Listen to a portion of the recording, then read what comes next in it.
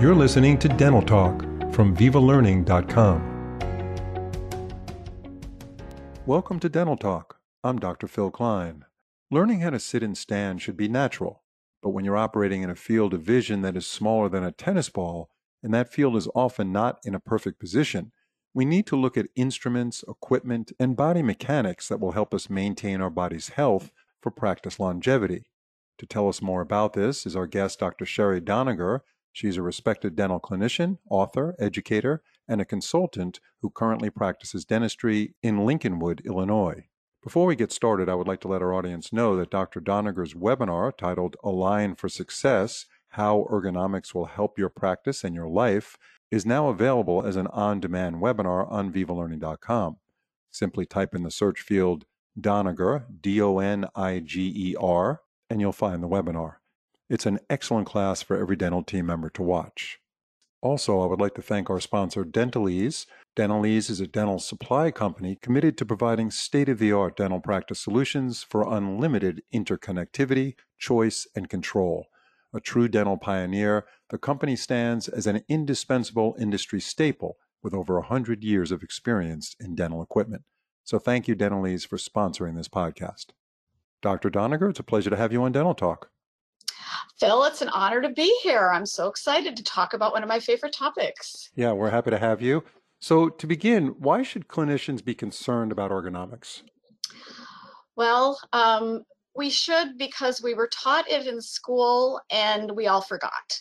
And what'll happen is because we pretty much are in a profession that turns our body into a pretzel on almost a daily basis, if we don't consider how our body functions and ergonomics and what our instruments weigh and all sorts of other things, we're going to be all hunched over by the end of our practice career. And I'm here to say after shall I say it out loud, Phil, 50 years of being in the dental profession that my posture isn't that bad. And except for a few aches and pains, I'm doing okay because I've been following some pretty serious ergonomic rules during the course of my run from assistant to hygienist to dentist. Yeah, and I could be a testament to poor ergonomics as an endodontist. I had to retire earlier than I would have liked. Our generation didn't have the endodontic microscope. I used a lot of direct vision, and it just really jacked my back really badly. Yeah.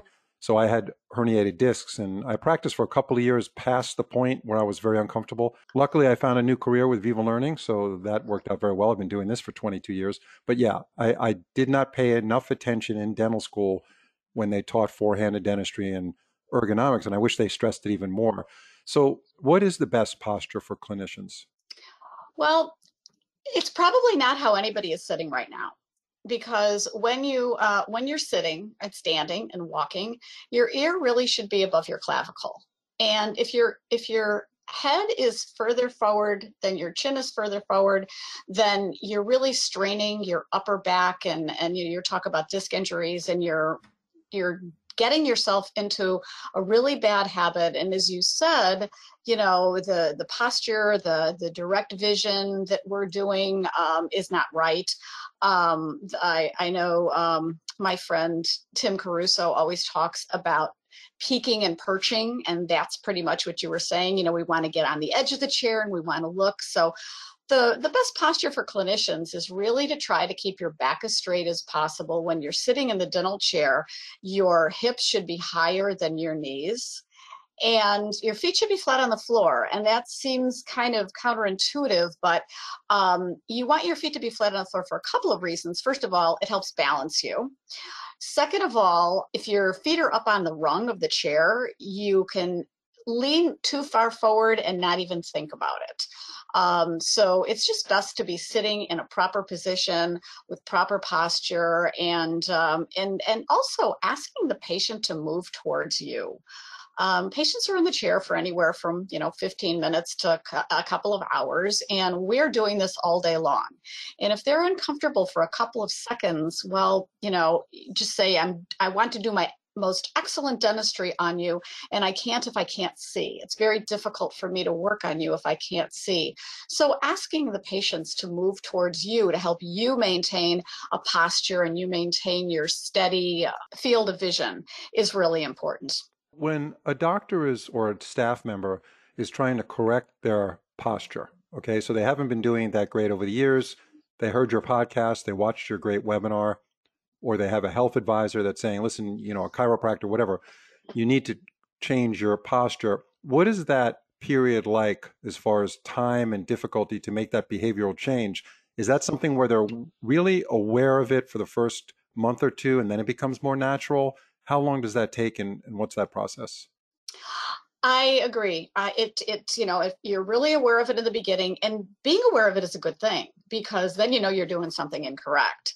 Because all of a sudden you start doing the peeking and perching thing and you go, oh, wait, I'm not supposed to be doing that. I'm really supposed to be doing more indirect vision. As you were saying, we were doing more direct vision. And I resemble that too. I've done that. I've done a lot of, direct vision as opposed to the indirect vision.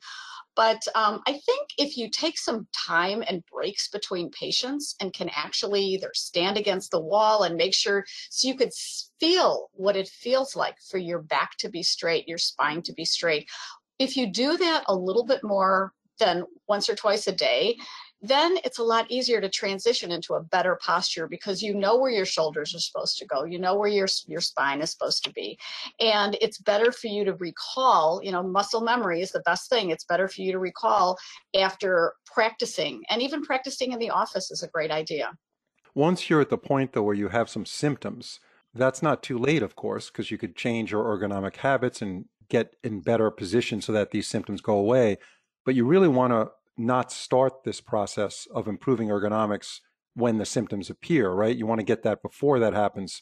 There should be some handbook or something every dentist has to read, right? I mean, you got to read. It's like the California Dental Practice Act or some crazy laws they make you read. Ergonomics is really critical to longevity. Absolutely. Yeah. Have you written anything on this? I've written articles, yes. I've written articles on ergonomics and how important it is to actually, we want to practice for a long time. We want to practice for as long as we want to practice, and I'm sure your practice life was cut short because of you injuring yourself, and the last thing we want to do is injure ourselves after we've put whatever debt we did to get ourselves through dental school and all the education. I think it's good if it's good to work on ergonomics before you get injured. It's good to work on ergonomics when you just start to be injured, and of course it's good to work on ergonomics after you were injured. And in my podcast I mentioned if you're in discomfort, seek medical help. One of the things that I had done to me was called dry needling. And what they did is because I just had such acute pain in my upper back that I couldn't move. I just couldn't function correctly. And lifting anything was a pain, and in more ways than one. And they do this dry needling technique where they take a needle and they literally go into a tight bunch of muscles and know how to manipulate it. And after a period of time, it does relax, and it does work. But you also have to be doing the right things. And I think one of the things you had mentioned was seeking out professionals, be it an exercise specialist that knows about ergonomics, somebody that specializes in dental ergonomics. There's several people that are out there that do yoga for dentists. That's great.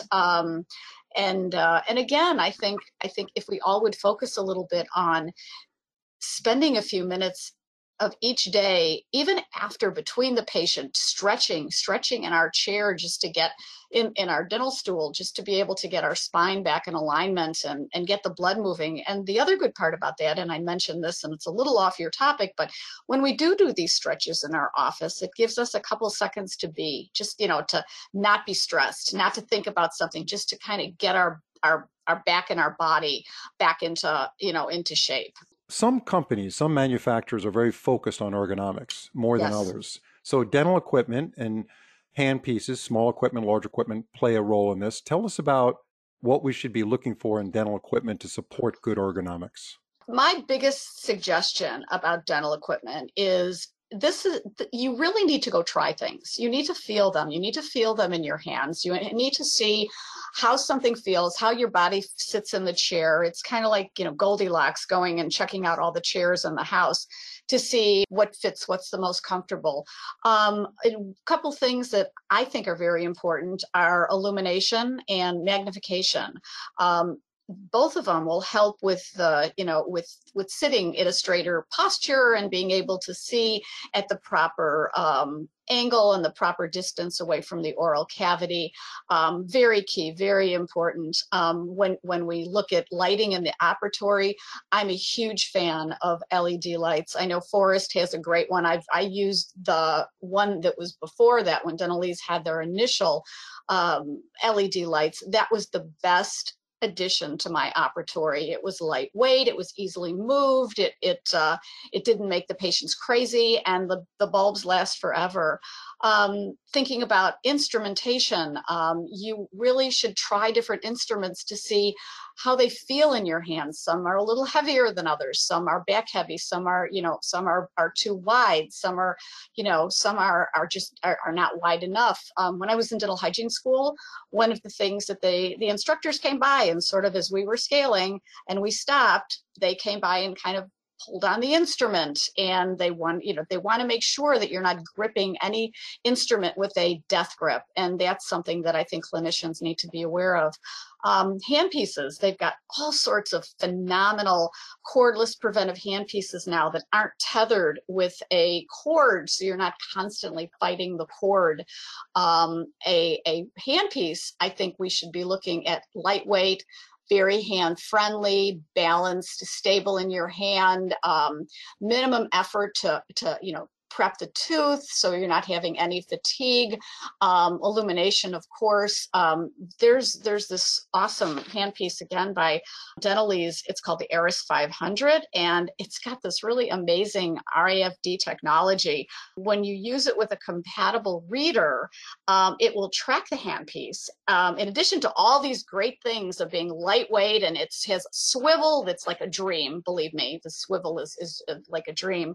But it'll tell you how many times it's been sterilized, when the last time it was sterilized, and actually where it was in your office if you have this little reader. But that's, I've been using Star handpieces since dental school, so I have evolved through, their creation of handpieces. That's exactly the same company and brand that we used back right. when, well, I think we probably went to dental school at a similar time, but Star was in our kit. That was part of our kit. Yeah. But Dentalese has evolved over the years, and they really do focus on ergonomic products. They also have an interesting line of dental equipment as well. And but as I said, I've been a fan of their LED lights and obviously using their handpieces for a very long time. The other thing that you need to consider going back to equipment is electric handpieces. They're not as heavy as they used to be. And there's some great electric handpieces out there. Don't be afraid of electric handpieces. But the most important thing for any of these things, for air polishers or intraoral cameras or anything, is you really need to feel what they feel like in your hand, because Phil, honestly, something that feels great in your hand may not feel good in my hand because, of the years of practice differential, or how I hold an instrument, or how I'm sitting, or even left-handed and right-handed. I think it's so important that everybody tries before they buy, or at least have the ability to try and see what it feels, what the instruments feel like. Absolutely. I think that's really important. In fact, with consumable products like bonding agents and flowables, the companies often send out samples and say, hey, you want to try something that we think is going to work really well for you? And a lot of these manufacturers don't expect a dentist to buy a product like a consumable material before they try it. Now, with a handpiece, it's a little bit different because the company just can't be sending out sample handpieces. So what's the best way to try a piece of equipment like that? Well, dental meetings are coming back. They're not roaring back, but they're coming back, and I think it's wise if you are in need of any of these products, that you get to go to one of the local dental meetings, like a state level or the national level, or any of the regional meetings that are available. A lot of times, dental reps from companies will come out to your office and let you sample a product and sample handpieces. I have done this on numerous occasions. I've wanted to see what it feels like. And I was able to try a handpiece for a month or so, get the feel of it, see what it feels like, and then, it's, if I like it, I like it. If I didn't like it, I'd try another handpiece in their line, or somebody else's line. But I think it would behoove us, considering how expensive things cost, it'd behoove clinicians to be able to try something before they buy it. And your practice life is basically at risk if you're using something that's too heavy, you're gripping it too hard, and you're twisting too hard to see something. So it's just so important to be able to evaluate it in your own hands. Yeah, no, very, very insightful information, Dr. Doniger. We appreciate your time. We certainly appreciate how important it is to get ahead of ergonomic problems before they begin, because trying to fix things once they start to break down is always more difficult. And since we've started this podcast, I've adjusted my posture with my microphone. So I already feel better. I think I'm moving in the right direction here. Thank you so much. Yeah, we hope to see you on more stuff with Viva Learning. You're a great KOL, great speaker, and we enjoyed your time. Thank you, Dr. Doniger. Thank you. Have a great rest of your week.